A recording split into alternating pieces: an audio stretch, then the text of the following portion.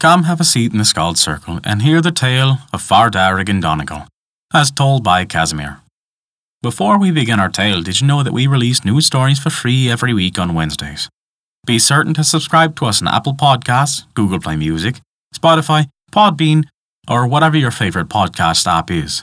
That way, you'll never miss out when we release free bonus stories other days of the week. Never forget, visit thescaldcircle.com to stay up to date with all of our current developments, and to also visit our story archive, sorted by origin and region. Now then, this begins the tale of Far Darrig in Donegal.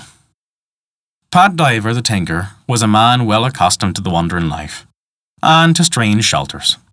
He had shared the beggar's blanket in smoky cabins, he had crouched beside the still in many a nook and corner where poteen was made in the wild Inshowen mountains. He'd even slept in the bare heather or on a ditch with no roof over him but the vault of the heaven.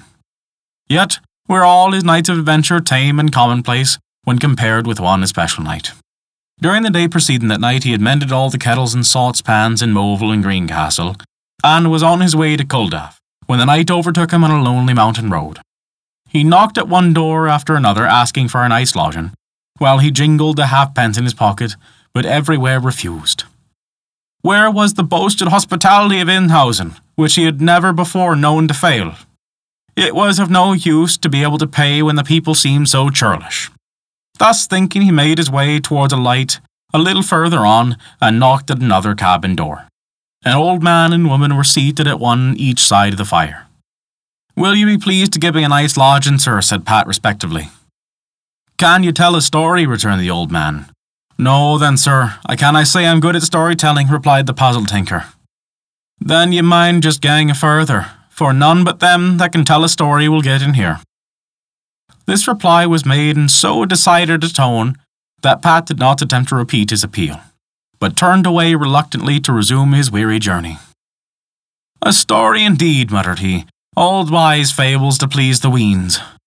As he took up his bundle of tinkering implements, he observed a barn standing rather behind the dwelling house, and, aided by the rising moon, he made his way toward it. It was a clean, roomy barn, with piled up heap of straw in one corner. Here was a shelter not to be despised. So Pat crept under the straw and soon was asleep. He could not have slept very long when he was awakened by the tramp of feet, and peeping cautiously through a crevice in the straw covering, he saw 4 immensely tall men enter the barn, dragging a body, which they threw roughly upon the floor.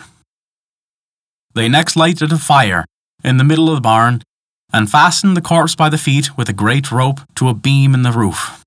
One of them began to turn it slowly before the fire.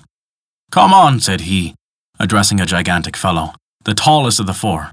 "I'm tired. You be to take your turn." "Faix and troth, I'll turn him no more," replied the big man. "There's Pat Driver under the straw, why wouldn't he take his turn?" With hideous clamour the 4 men called the wretched Pat, who, seeing there was no escape, thought it was his wisest plan to come forth as he was hidden. "Now, Pat," said they, "you'll turn the corpse, but if you let him burn, you'll be tied up there and roasted in his place." Pat's hair stood on end, and the cold perspiration poured from his forehead, but there was nothing for it but to perform his dreadful task. Seeing him fairly embarked in it, the tall men went away. Soon, however, the flames rose so high as to singe the rope, and the corpse fell with a great thud upon the fire, scattering ashes and embers, and extracting a howl of anguish from the miserable crook, who rushed to the door and ran for his life. He ran on until he was ready to drop with fatigue, when seeing a drain overgrown with tall, rank grass, he thought he would creep in there and lie hidden till morning. But he was not many minutes in the drain before he heard the heavy tramping again, and the 4 men came up with their burthen, which they laid down at the edge of the drain. "I'm tired," said one to the giant. "It's your turn to carry him apace now." "Faix and troth, I'll carry him no more," replied he. "But there's Pat Driver in the drain. Why wouldn't he come out and take his turn?" "Come out, Pat, come out," roared all the men, and Pat, almost dead with fright, crept out. He staggered under the weight of the corpse until he reached Skilton Abbey, a ruin festooned with ivy, where the brown owl hooted all night, and the forgotten dead slept around the walls under dense matted tangles of brambles and benweed. No one ever buried there now. But Pat's dull companions turned into the wild graveyard and began digging a grave. Pat, seeing them thus engaged, thought he might once again try to escape, and climbed up into a hawthorn tree in the fence, hoping to be hidden in the boughs. "I'm tired," said the man who was digging the grave. "Here, take the spade," addressing the big man. "It's your turn." "Axe and troth, it's not my turn," replied he, as before. "There's Pat Driver in the tree. Why wouldn't he come and take his turn?" Pat came down to take the spade. But just then the cocks in the little farmyard and cabins round the abbey began to crow, and the men looked at one another. "We must go," said they. "As well as it is for you, Pat Driver, that the cocks crowed, for if they had not, you'd have just been bundled into that grave with the corpse." 2 months passed, and Pat had wandered far and wide over the county Donegal, when he chanced to arrive at Raphoe during a fair.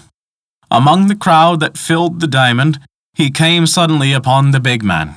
"How are you, Pat Driver?" said he, bending down to look into the tinker's face. "You've the advantage of me, sir, for I'm not the pleasure of knowing you," faltered Pat. "Do you not know me, Pat?" he whispered.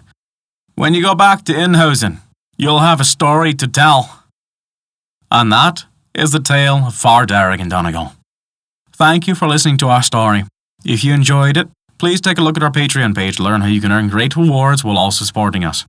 We appreciate even the smallest of contributions. They allow us to continue to release new stories every week for free on Wednesdays, and also to provide bonus stories for your listening pleasure.